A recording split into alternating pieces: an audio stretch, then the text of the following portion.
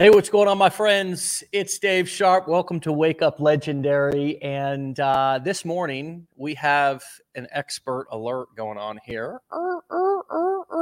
That's my best alert sounds. And as you all know, the show is normally featuring our clients, our students who have gone through our education here at Legendary Marketer. And I've now sat and done nearly 800 interviews, which some might call testimonials, right? But they're more than testimonials. There are clients and students' real life stories of how they came and found us, what they were looking for, what they were dealing with in their lives, and how they used our education to then create a business that can help them achieve their goals, whether that's financial freedom, firing their boss, having a little bit extra to get through right now, because we all know that after the pandemic, it sort of seems like everybody needs a side hustle to sort of even pay their bills and afford milk and gas and groceries. However, occasionally we'll bring on an expert from sort of outside of our community, and they will share their journey of how they've used similar strategies as we teach right here in Legendary Marketer. And I've never claimed to have invented all of these marketing strategies and invented the core four. I just call them the core four ways to sell information online. That's courses, coaching, events, or doing affiliate marketing.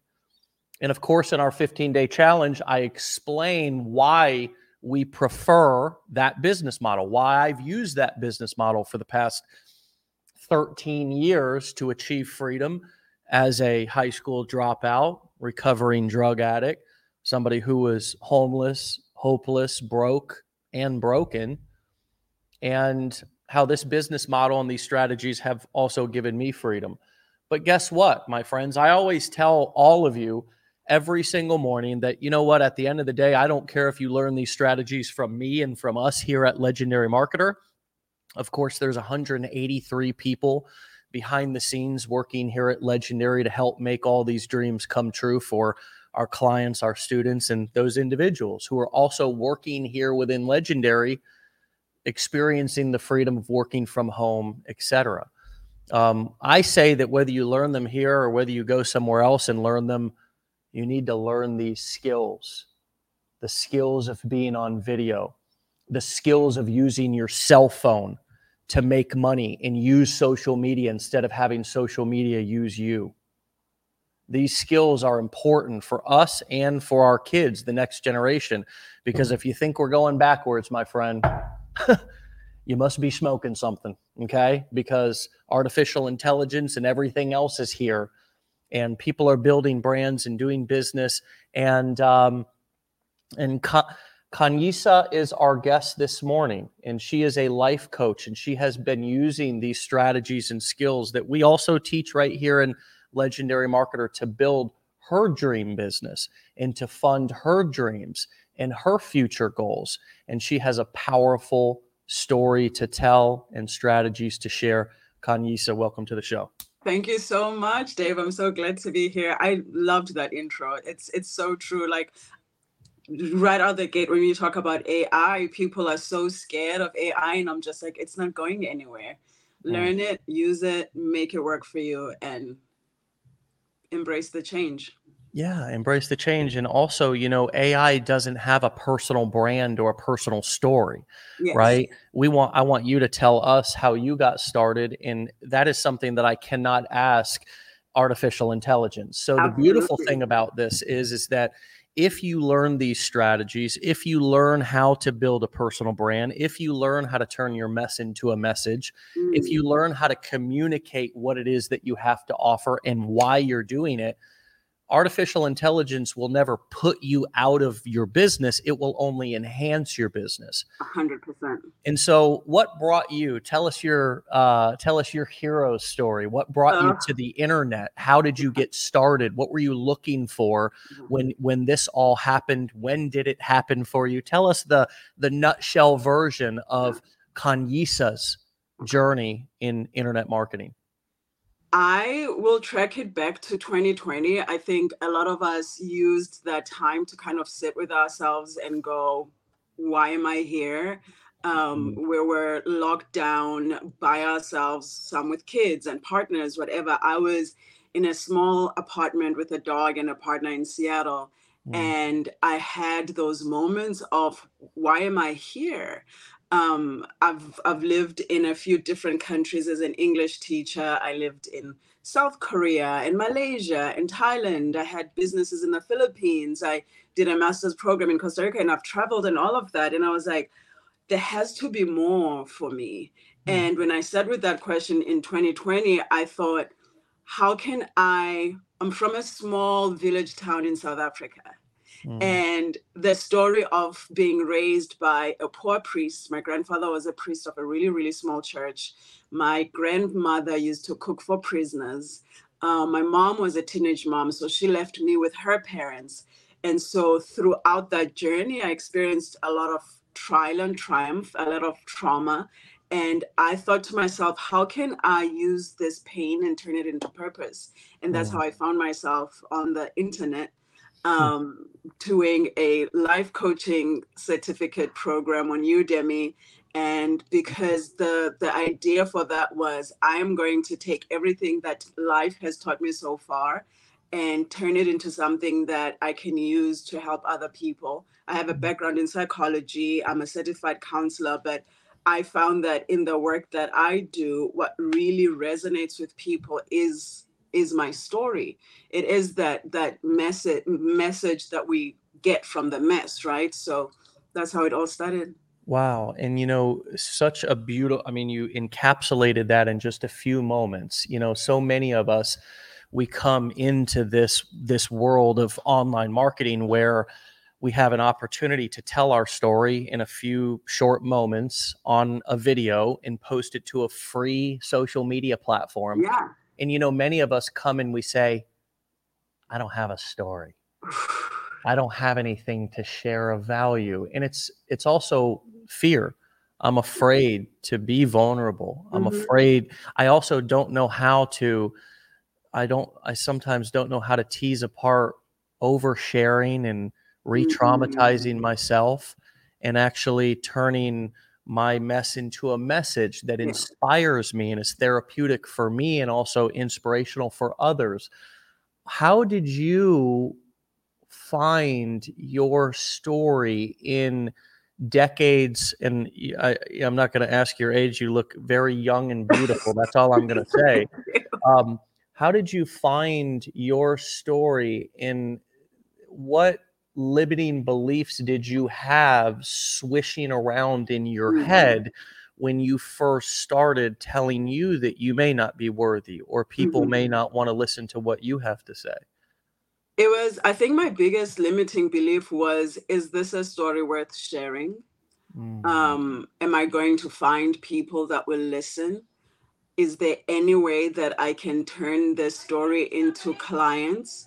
Because at the end of the day, that's why we do this work, right? To get clients, to get the freedom. Let's talk about the money. It's like, is someone going to buy into this enough where I can make a living out of it? right. And to be honest with you, I actually got into a point where I treated my coaching business as a side hustle because of those limiting beliefs, where I was like, well, if I can do it on the weekend, then I'll just do something else. And then what that created was like a very inconsistent business with no vision. And I don't know, I've read the Bible before, but there's a scripture that goes like, without a vision, my people perish, right? And I found myself in this thing where those limiting beliefs were so strong that I began to believe that, you know what, just a client here and there, just a video here and there, and then that was just not the right way to do it. And Mm, in terms of finding the message, for me, it was being okay with being authentic and being vulnerable, and also realizing that I can share a story without giving detail. I can say my mom died without really talking about the how of how it died, especially if I'm going through that healing process, but also understanding that if I share the truth of my mom died at 36 years old with 4 kids, and this is why, that draws people in, that draws women who are going through a similar story, right? And so it's like, I can use this and help people. And for me, that thought process of serving versus selling has been so powerful. Hmm. You said a lot right there, a lot of powerful things. And I want to zero in on one thing in particular. We are going to talk about the money, and we are going to talk about how to turn eyeballs into clicks and those clicks into cash here. I want to zero in though into what you said a moment ago about sharing the story without sharing the details of the story, particularly the sensitive, private, oftentimes traumatizing details inside of our story. There's trauma, and I think we really downplay our own trauma a lot. 100%. Even if you witnessed a car accident but were not the one in the car accident, you are having a traumatic experience. If you witnessed somebody getting beat up, not even getting beat up yourself, if you witness somebody else getting abused, oftentimes if you watch a friend in an abusive relationship, that is also a traumatic experience. These are all, secondhand traumatic experiences. However, they can have just as big of an impact, let alone if we are the one who is actually experiencing the situation firsthand. And so I love that you said that the way that you said it, because you also showed us what that looks like in your introduction. It was a beautiful introduction that only took a couple of minutes for you to tell us an entire life story, and you did not get lost in the details. You did not lose us in the details. It does not seem like through telling your story here a moment ago, you trauma or re-traumatized yourself. Yeah. Instead, it looks like you feel inspired. You were smiling. You're inspired by your own story. And so how did you initially navigate that? Did you sort of overshare in some videos? Were you undersharing and realizing that you were not giving enough for people to sink their teeth into you? Can you say a little bit more about that? I think definitely a little bit of both. When I started, I wanted to protect myself. I think because the internet can be quite a mean place, and so you're always having to protect yourself, protect those around you, and so you start undersharing, but that does not serve you, nor does it serve the people that you want to connect with. And then when I did overshare, I was kind of pseudo trauma dumping on people. And it's just like, they don't really need to know all of this. I'm in therapy and I'm a trauma informed coach. So when you talk about that secondary trauma, I know exactly what you mean. I read the book, The Body Keeps the Score, and it's one of my references when we talk about how that impact of secondary trauma, right? And then you have some people who have that big T trauma. So it's like, how can I find pockets in my story where I'm not trauma dumping on my audiences, but I'm also just giving them enough for them to feel the story, to connect to the story, to see the victimhood, and also to kind of see the triumph in the story where I'm like, things happen to me and that does make me a victim, and that's true, but I refuse to stay there. So always turning it into something that's like, I'm going to use this as an empowerment story. And that's where I think is that middle ground, when we're wanting to use our story as a way to connect. And it's not from I refuse to live my life as a victim of anything or anybody ever. I will not do it. But also I want to empower people to see that you can do the same thing. You can have all these terrible things happen to you, and you can use them as empowerment, not only for yourself, but for others as well. Wow. This is, we are we're, just a few moments in and we're in the deep end. This is beautiful stuff. It's so true. We really have to do this ourselves and find our comfort spot.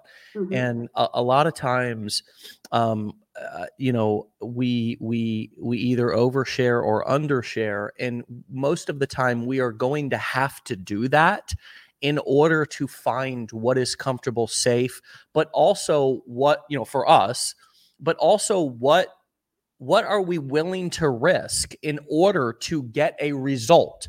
Because Absolutely. you said that, let's remember and let's admit and let's not dance around the fact that we're not talking about starting a nonprofit business here, friends. I mean, none of us are that rich.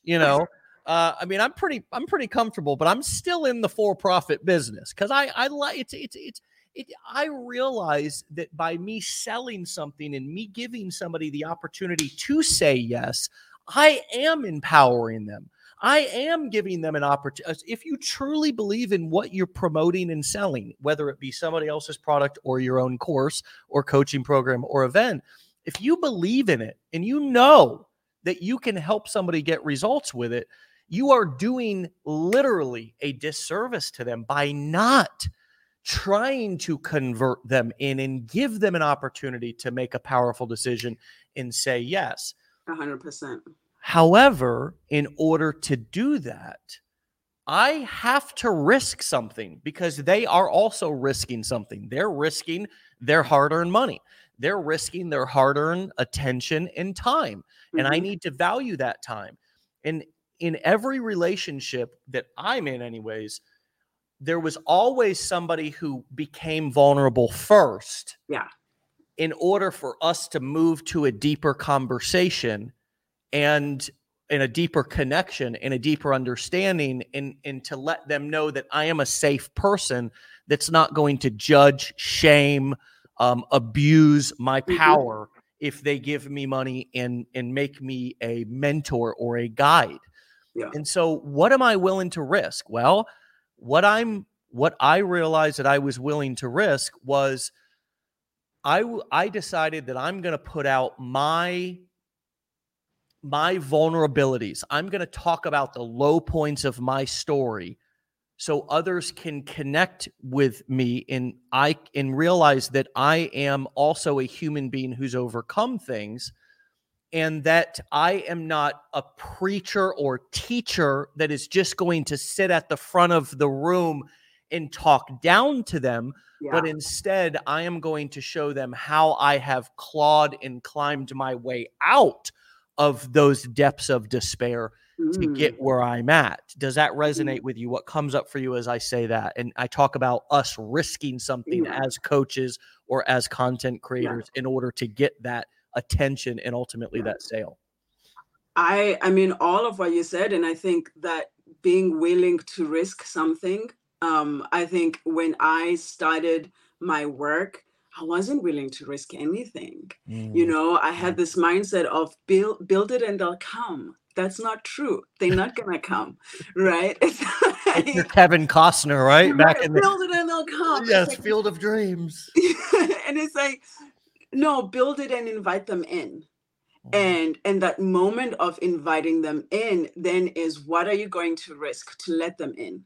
If I let you in as a coach, as somebody that works in this type of space, as a content creator, as a course creator, as somebody that works with people who are dealing with some really vulnerable things, I have to show you my humanity too. So I had to risk my humanity. I had to risk saying, this is who I am. This is the stuff that I deal with as well. This is the stuff that I've conquered in my life. This is the stuff that sometimes I think I've conquered, but it comes back. And then I have to conquer it again and again and again. So I think for me, I had to risk my truth a lot of the times. Yeah. And being okay with that, as Coach Khanyi is someone who is this, and owning that story and being like, you know what, maybe this story doesn't resonate with this person, and that's okay. But when I want to, and you talk about how we do people a disservice when we don't sell, or when we don't sell, we don't serve, right? And so knowing that if I risk my story which sometimes I go, oh, universe, this is a big, big, big, big story, but I thank you for it, because without it, I wouldn't have this life or this business. I love. I'm a hat thrower. I mean, when I'm fired up, I throw hats. I got extra ones sitting around. I throw them across the room. Sometimes I throw them off the backboard back there. I mean, I just get fired up. You said that when I started, I wasn't willing to risk anything, and Khanyi-sa, I see this every day, and it you know it's not frustrating to me. I understand it. I understand it because, life is hard. Life is difficult. Life throws us curveballs all the time. We've been taken advantage of. We don't know how to get out of victim stance. It's hard. Society wants us to be victims. We have learned helplessness. I mean, it's what many universities do is they prepare us to be order-taking factory workers, and sort of rely on the government. Oh my God, a pandemic hit. Everybody's going to get a $1,400 check. Just hold on. We're getting it ready. It's like getting what ready? Just print the damn money, right? But anyways, we're waiting. We're waiting for somebody to save us. And we do that for so many years. It's difficult to get out of that sort of relying on others. So when you said that, when I was started, I was afraid or didn't want or was hesitant to risk something. I can understand that. I can relate to that. I also, who doesn't like free things? Who doesn't want to have their cake and eat it too, right? Who doesn't want to be a millionaire anonymously, right? I mean, quietly. I think that's why the lotto is so appealing. And you have people who are, all that money, the billions of dollars that they pay out is from dadgum tickets that they sell. It's like a huge Ponzi scheme, so people are buying into that every day with this idea that I can get rich anonymously and quietly.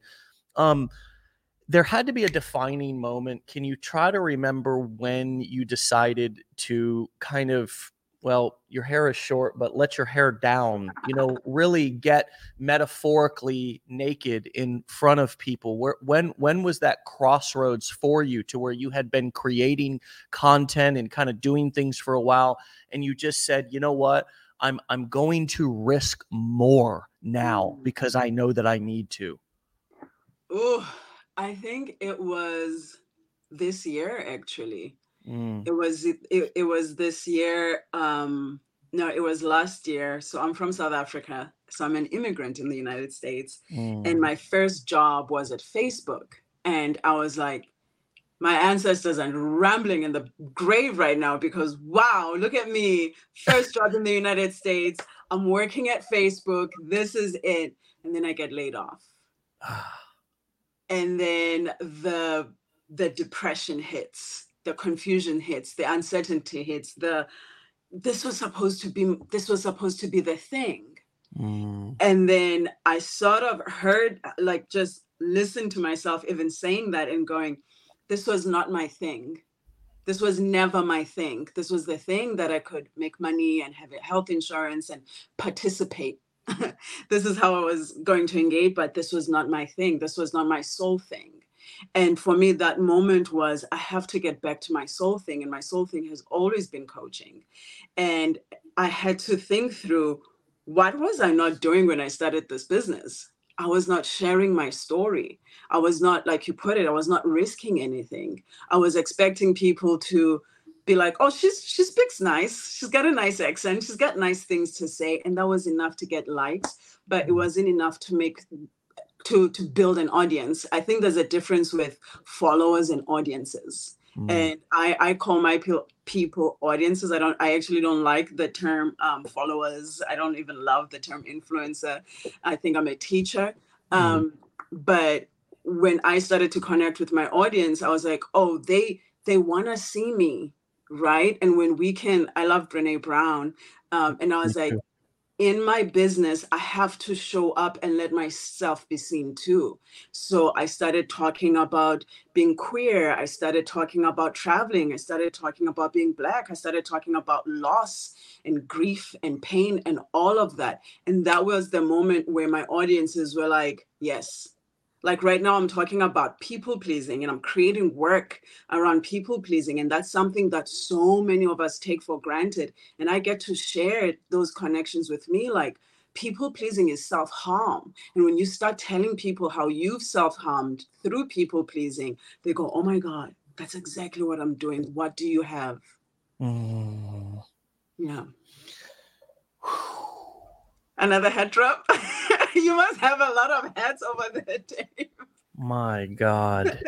Now, let's talk about this, since this is why we do no warm-up talks behind the scenes. We do not, right? I mean, this is literally the first time we're talking Yeah. ever. And I also feel like we've spoken before. It's kind of crazy. yeah, for sure. And this is because you've done work on yourself and I've done work on myself, and now our hearts and souls can connect. We're both risking something, by talking about our real, true, authentic selves. I launched the show with that, right? I hit on and talked about that I'm a recovering drug addict, ex-homeless. I was or am, well, was a teenage father, right? Then you shared the story about your mother, and there's all right. So Yeah. there's connections that are firing off, and so that's why this is such a beautiful moment, and that's why this is so important to decide what all of you are willing to risk. There's 501 people listening. There'll be thousands more who will listen to the replay. And my question to all of you is, what are you willing to risk in order to have a deeper connection with people? What are you willing to risk in order to impact people, in order to serve, in order to sell? You can't just ask or pray for cash and commissions and then get mad at God and say he doesn't answer prayers or she doesn't answer prayers. I mean, we can't, we have to decide what we're willing to risk. And so this is a beautiful example of that sort of in motion right here as we speak. So I love Brene Brown as well. I think everybody should also read her book or listen to the audio or read the cliff notes at the very least of Daring Greatly. That was a wonderful book that was one of her earlier books. She's done a lot of work since then. She's got a lot of YouTube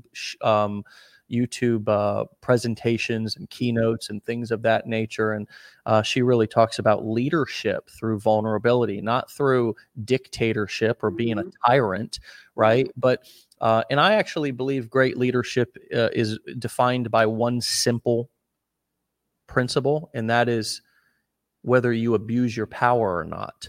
Yeah. If you are going to, or you do abuse your power, I have no respect for you as a leader. Now, I may love you as a person. I see that you struggle with leadership, though, right? And that's okay, right? We all have areas that we can grow. But I forget what I was going to ask you, because I'm just sort of flowing right now. You had brought up something, and I wanted to talk about that. I wanted to ask about that. Who in the comments remembers what I was going to ask? Or well, you were also talking about you don't like to call your people followers. You don't like to be termed an influencer. I can relate to all of that. In speaking about leadership, I guess let me ask you, how did you give yourself permission to not do what everybody else was doing and call their followers and call themselves an influencer? I mean, how you called yourself a teacher, I've heard you people pleasing. Thank you, Jen. Thank you, Jen. I love it. I love you. I love you. Okay. So I want to ask this one question, though, before we talk about people pleasing, because I think people pleasing is such a huge piece in this whole process. But how did you give yourself permission to just create your own definitions for what you're doing? I heard you use the word servant. I heard you use the word audience. There had to be also, a process in which you said, hey, look, I'm going to sort of define my own terms here, and I'm going to say things and call things that I feel good about, not particularly what everybody else is calling these things. Yeah. Again, I'm gonna call myself out because, let's risk truth here. I find that social media can be very seductive, and you can be seduced into an inauthentic version of yourself, especially when you start growing and you're like, oh, I have 50,000 followers, I have 100,000 followers, this video did this, and all of that. And I did find myself in that space of, now I want to be an influencer. And every time that thing came to me, I'm not religious, but I'm really, really spiritual. And every time I would go, I'm an influencer, I would kind of feel icky in my spirit. I would be like, this doesn't feel or look like me. This is not who I want to be. And also the connecting with people and not calling them followers. Sorry. And not calling them followers, it humanized them for me. It also humbled me, because when you when you call people followers, then you must be the leader, right? And then that responsibility is huge. And I was like, I don't want to have this like superhuman persona on the internet, because it's not real. And when I came out as a queer woman who grew up in the church, one of the things that I began to value the most was my authenticity, because it was something that I had to fight for. It was something that I had to really go to war for: war with family, war with friends, war with dogma, war with church, war with society that told me I didn't deserve to exist. And so I was not going to put myself in a space where I get defeated in that war by social media and by not being authentic, right? And so I said, I'm going to create this space, and I'm going to use language that feels authentic to me, because language is so powerful. Language is everything. The words we use is everything. And so I was like, I am going to create it in a way that feels good for me, that feels true to me, that feels authentic to me. And every time, and I promise you it happens, I get called into the, you're an influencer, you're this. And I have to remind myself, no, Khanyi, you're not that. You serve, you teach, you help people, and you use social media as a tool to do that. Yeah. This girl is on fire. How you like that? I just saw her in concert, actually. I loved her. But yeah. Did you, Alicia? Yeah. She's amazing. Okay. So let's talk a little bit about people pleasing, because this also hit. This also really hit home for Sherry. She said, people pleasing equals self-harm was a hat throw moment for me. I think that when we come into this, whole journey of entrepreneurship and, content creating and, building a business. I mean, for some of us, just building a business. I mean, just doing something non-traditional, right? You talked about a lot of things right there that you've battled through and gone to war with, that I would assume that there was a people pleasing for years, right? That was happening. I mean, to where you were abandoning your true self and your own identity to fit within the identity of all of the things in all of the people, places, and things that you listed. Powerful institutions, right? In which you, I can't imagine what that was like for you. However, when you mentioned people pleasing, and it's something that's a hot topic for you right now, I would assume that you talk about things in your content that are important in your life right now, and that you are, and also that you've had a real journey with over the years, which you've clearly laid that out for us over the last few moments. So talk to us about that you, and again, I want to acknowledge the fact that you really did lay out very clearly for us the battles that you've had with your own journey in telling the world who you truly are. And I applaud you for that. We all do. Talk to us about the people pleasing tendencies that you had when you went to start this business online. Yeah. Oh man. I mean, all of them, from how I was going to be creative, from how I was going to show up on camera alone, from what part of the story am I going to tell when no one is offended? Mm. How am I going to people please my family, make sure that I don't share family secrets that Ooh. were harmful to me, but also be open and honest? How am I going to be authentic and people please at the same time? You cannot do it. You cannot. You cannot people please and be authentic at the same time. You cannot people please and lean into creativity at the same time. It doesn't work. You cannot people please and be an entrepreneur at the same time. It doesn't work. You cannot people please and have authentic connection at the same time. It doesn't work, right? And so even if I'm building a business and I'm thinking about, well, is everyone going to be okay with me? I am okay with people not being okay with me. I'm okay with not being understood. I'm okay with not being liked. I'm not called for that stuff. And that, the depth of that goes into every single area of our lives. We tend to want to like box ourselves and be like, well, I don't people please here. Honey, if you people please in one area of your life, chances are you are people pleasing everywhere. It trickles down to everything, right down to your romantic relationships. I look at my romantic relationships at times and I go, I didn't want to do that. Yes. I didn't want to do that, but I did it because I have this tendency to people please that I learned from childhood. Because when I was in people pleasing, I wasn't validated. When I was in people pleasing, I wasn't feeling love. So to hustle for love, to reach for it, somehow I had to self-abandon.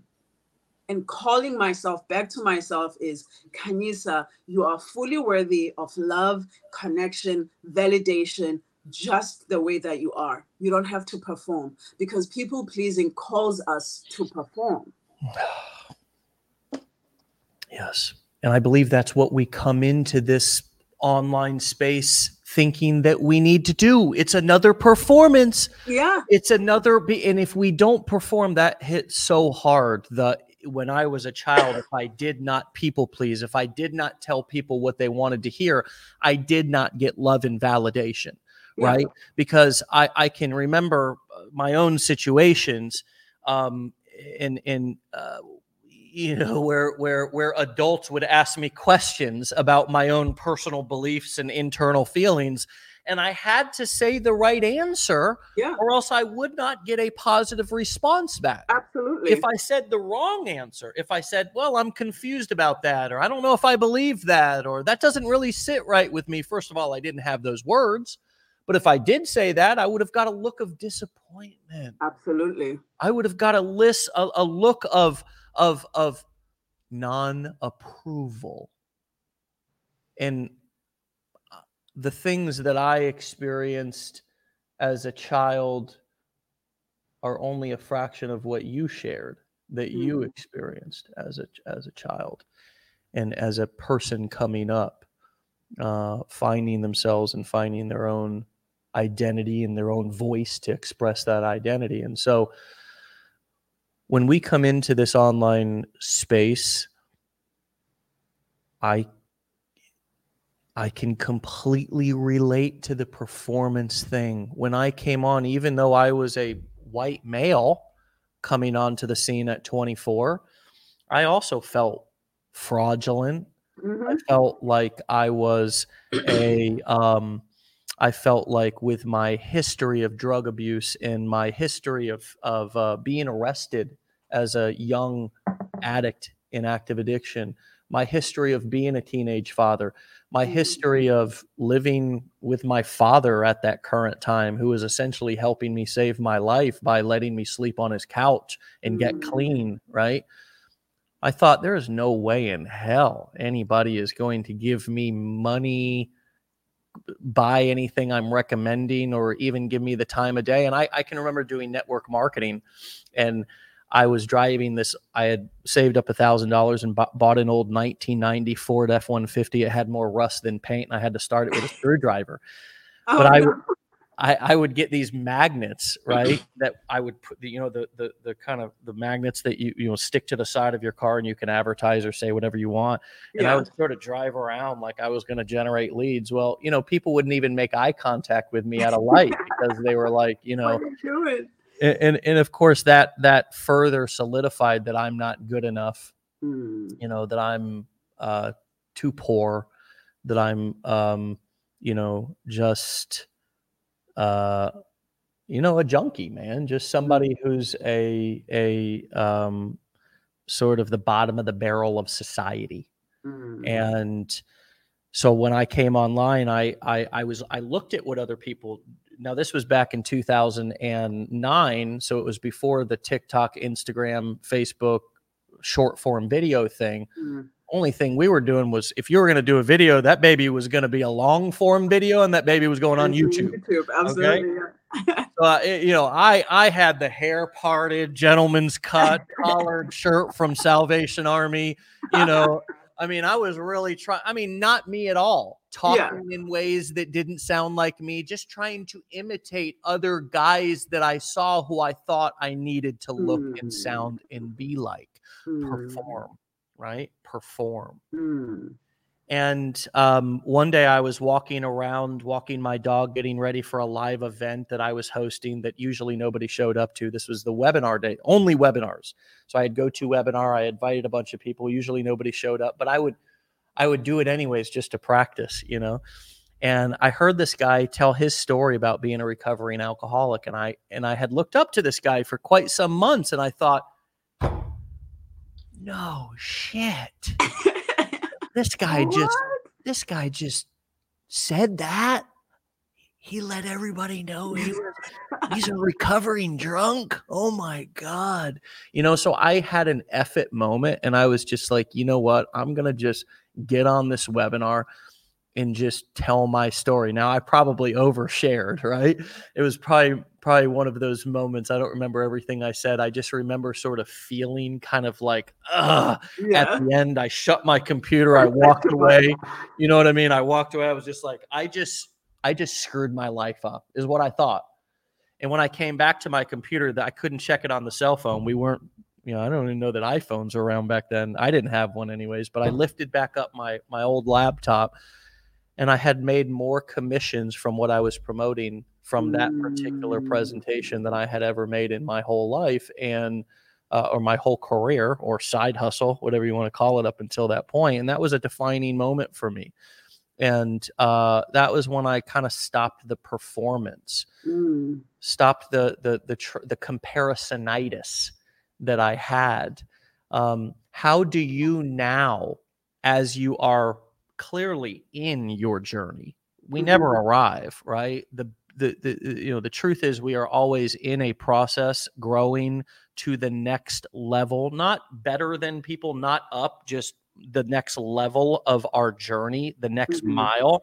How do you keep yourself now from comparing, people pleasing? What boundaries do you set, both with your or with maybe people who may be haters and abusers online?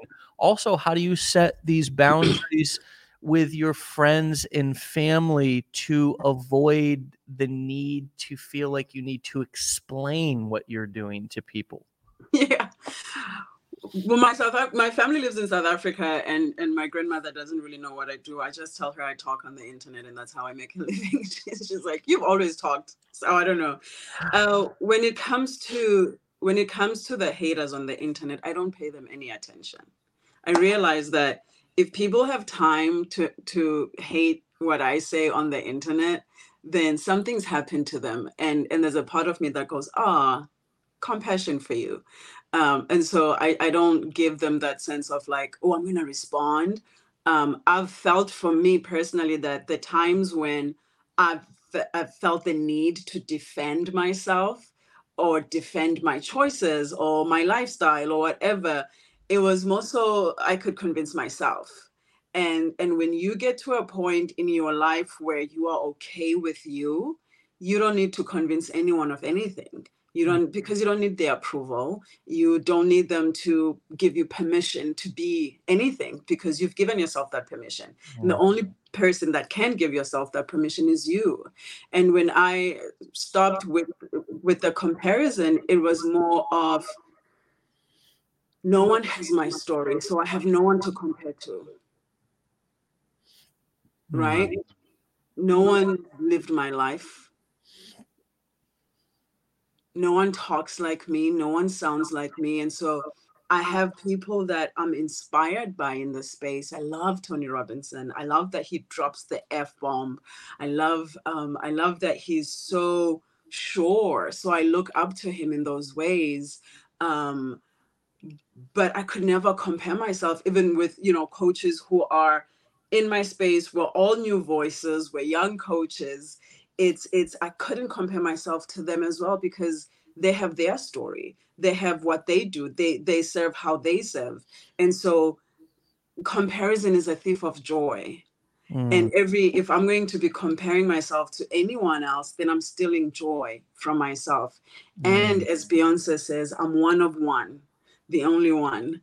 And in the most humble way of saying that, it is, if I focus on my work, if I focus on what I do, then I don't have time to be looking at what's Dave doing.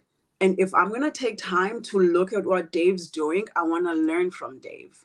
I don't want to be envious of you. I don't want to take from you. There's enough for all of us. There is abundance. And when we enter any space, be it business, be it relationships, whatever area in life, with the scarcity mindset, then we begin the comparison game. But when we enter with there's enough for all of us. Yeah, and there really is. I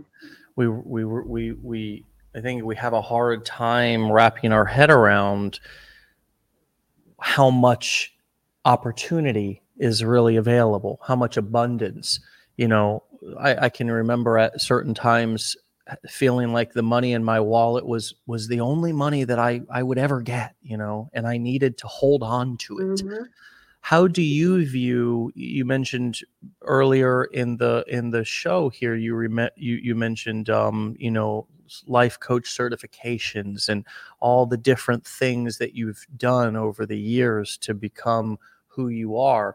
How do you view investing in yourself? I mean, obviously, if you're selling coaching courses or events or doing affiliate marketing, selling somebody else's information or knowledge, then it would behoove you to also be to eat your own cooking, right? To also be somebody who believes in education and believes in providing shortcuts in an organized way for people, so they don't have to go through the pits of the internet to sift and sort through things on YouTube or whatever. A lot of people come into our community and they want to build a business. They want to learn the business models and the skills that we teach. But of course, it's a cost. Why don't you guys just do this for free? I mean, why don't you just give it away for free? So how do you view investing in yourself, and how have you built the confidence in order to charge for what you do instead of give it all away for free or at a discounted price? Yes. Okay, so those are two questions. I'll start with the investing in myself. When you pay attention, right? So every free course that I've done and it was free, I never finished. Ever. When I've been given things, I've just been like, because they had no value. I actually just hired a coach. I also just hired a spiritual coach. I invested time in a 5-day workshop with Tony Robinson and Dean Graziosi and all of that. And it wasn't a financial investment, but it took time. It was 5 days and hours of my time. And if I am going to be asking people to invest in themselves, it's a little hypocritical of me to think that I shouldn't invest in myself, right? And so this space, you're always learning, you're always growing, and you have to be okay with investing in yourself. So I value it. I'm like, I have to, right? And then when it comes to being okay with charging what I charge, Dave, yeah, let me tell you, that took work. Okay, that took work because I didn't know the value of the transformation I was offering people.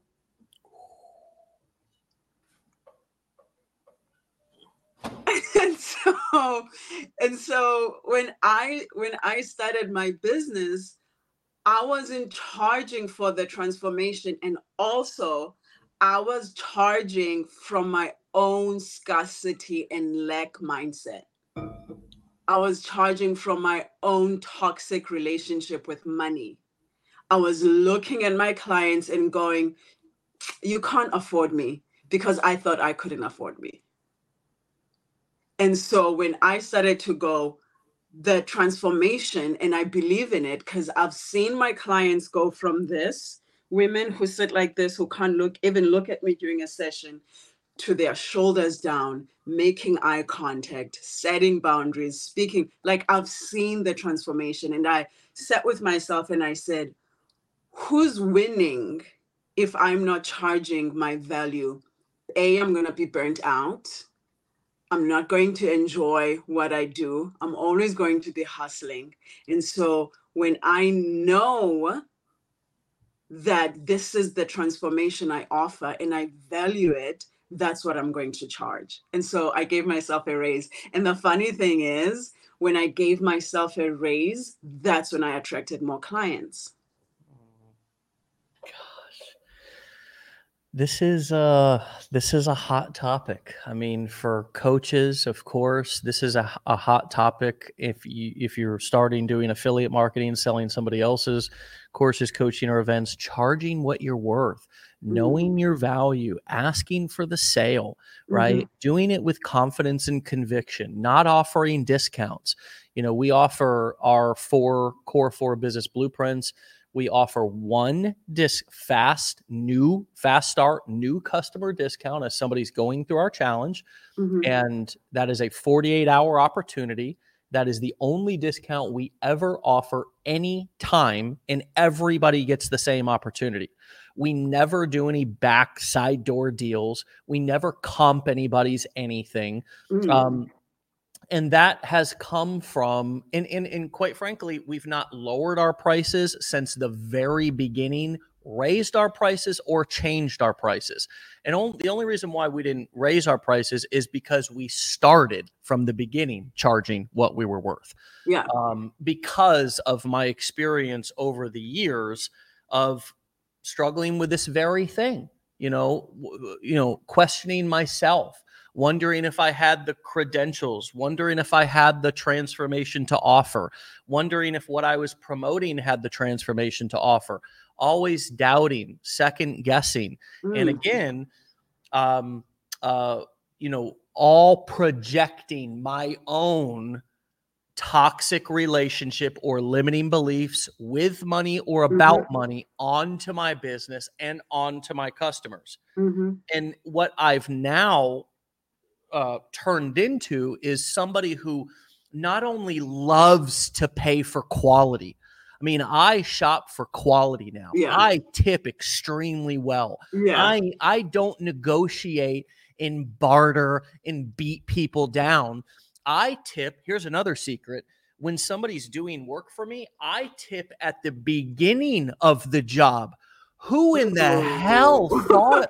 Who in the hell came up with tipping at the end of the job? I tip at the beginning of the job because I want to show the person I believe that you will do a great job for me. And I want you to go above and beyond. And here is a substantial tip to show that I'm willing to risk something. We go back to that risk word, right? I'm willing to risk additional money on you right at the beginning of the job so I can ask for what I want, right? So many of us, which leads into asking for the sale, asking for the universe, the universe for what we want, asking our audience for what we'd like them to do next, right? Yeah. So often we just don't have the life that we want because we don't let anybody know what we want, and then we don't simply ask for it.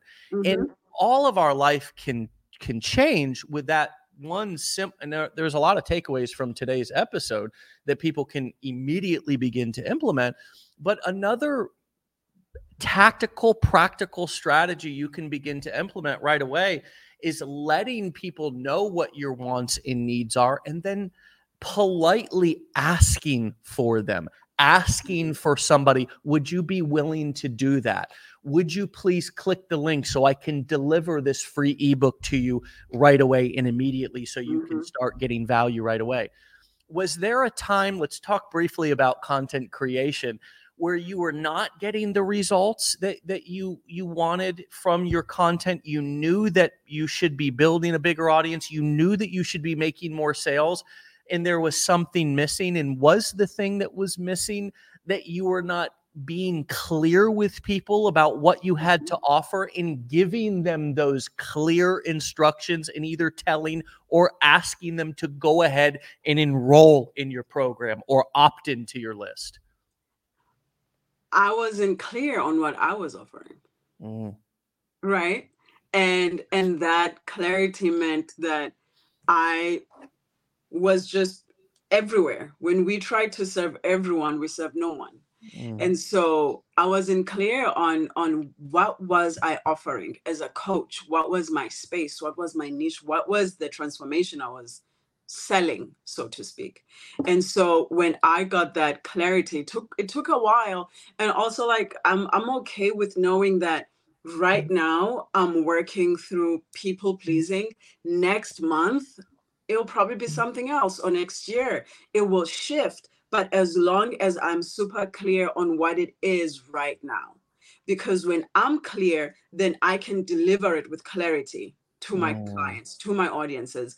And even when I'm creating those ebooks, when I know I'm going to create an ebook called 5 Guides to Boundary Setting for the People Pleaser, I know exactly who this is for. I know exactly why I'm creating it. I know exactly why they need it. And so when we talk about clarity as coaches and creators, it has to start with the self first. Because if we're confused and if we're like all cloudy and we don't really know, how can we deliver? How can we get those people in? Because if we don't know, chances are they don't know also, right? And so I think clarity begins at home for sure. And when we then know what it is how do I deliver it? For me, it's been social media, it's been email marketing, all of these little things. I think they come after what is my offer? Yeah. How do I define it? What space do you want? I see you're working with like affiliate marketing coaches, content creators, and I forgot the last one, but it is, what's my space? Yeah. Yeah.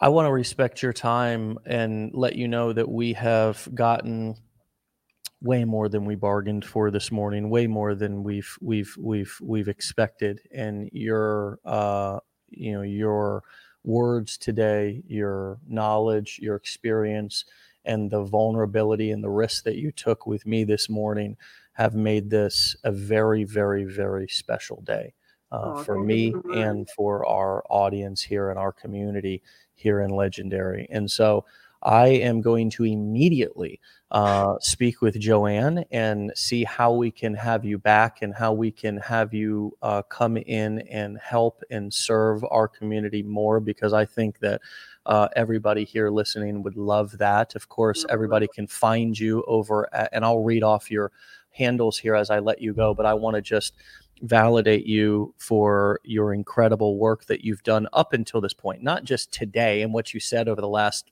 hour, but I want to validate you for the incredible journey that you've been on that led up to this moment for you to deliver this amazing, powerful content to us and, of course, to your coaching clients. And so, Khanyi-sa, thank you. You're wonderful. You're beautiful. You're legendary. And I hope that you'll come back and keep us posted on your journey. 100%. I would love to come back. Thank you so much. Okay. We'll talk to you real soon. Okay. Thanks for your time. Bye, guys. All right, my friends, you can find Khanyi-sa over at Life Coach Khanyi. Okay. That's Life Coach and KHANYI. Okay. That is short for her wonderful, beautiful name, Khanyi-sa. Follow her. Look into her, learn from her, support her. Just because she was here today giving you knowledge and information doesn't also mean that I don't also want your support, don't also need your encouragement, don't also love your feedback in all of these beautiful comments that you're leaving on this live this morning with us. Let's go leave some of those beautiful, uplifting, loving comments on her content as she delivers it and educates you and us in her free videos. And of course, look into the rest of her products and programs that she's created. And I absolutely look forward to hopefully having her back and continuing to help and serve and teach and do her thing that she is clearly so good at. And so, my friends, have a fantastic day. Okay. We had a wonderful virtual mastermind this last weekend. We had Megan Hall, we had Tim Hewitt, we had Chelsea Weemet, and it was absolutely action-packed and totally powerful. And as you all know, those masterminds, those virtual masterminds that we do are just a simple bonus for anybody who has purchased a mastermind ticket. And so this is the sort of value that we like to over deliver to everyone when they enroll in our education.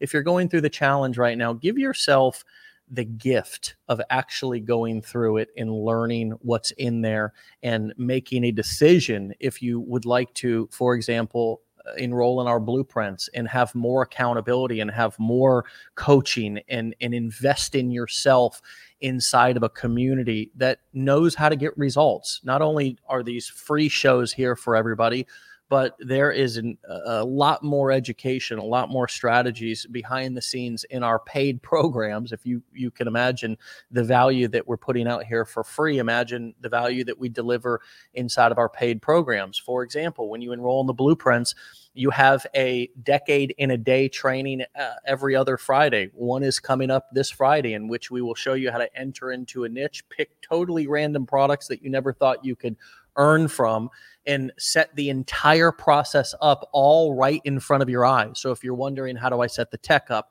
If you're wondering, how do I enter into a niche that, I want to enter into that may be different than others, we're going to show you. We also have business plans from, I think, 19 different niches and counting right now, with lots of different products that you get as a Blueprints member, plus daily coaching, and of course, the actual foundational flagship curriculum itself for you to go through. So hopefully today inspired you to invest in yourself. You're worth it. And you do have knowledge and value and a story to tell. Go out there and tell the damn world about it. And yes, you're going to overshare. And yes, you're going to undershare. And yes, you're going to figure out what you're willing to risk. And yes, you can be successful because your story matters. Your knowledge matters. Your intention matters. Your drive matters.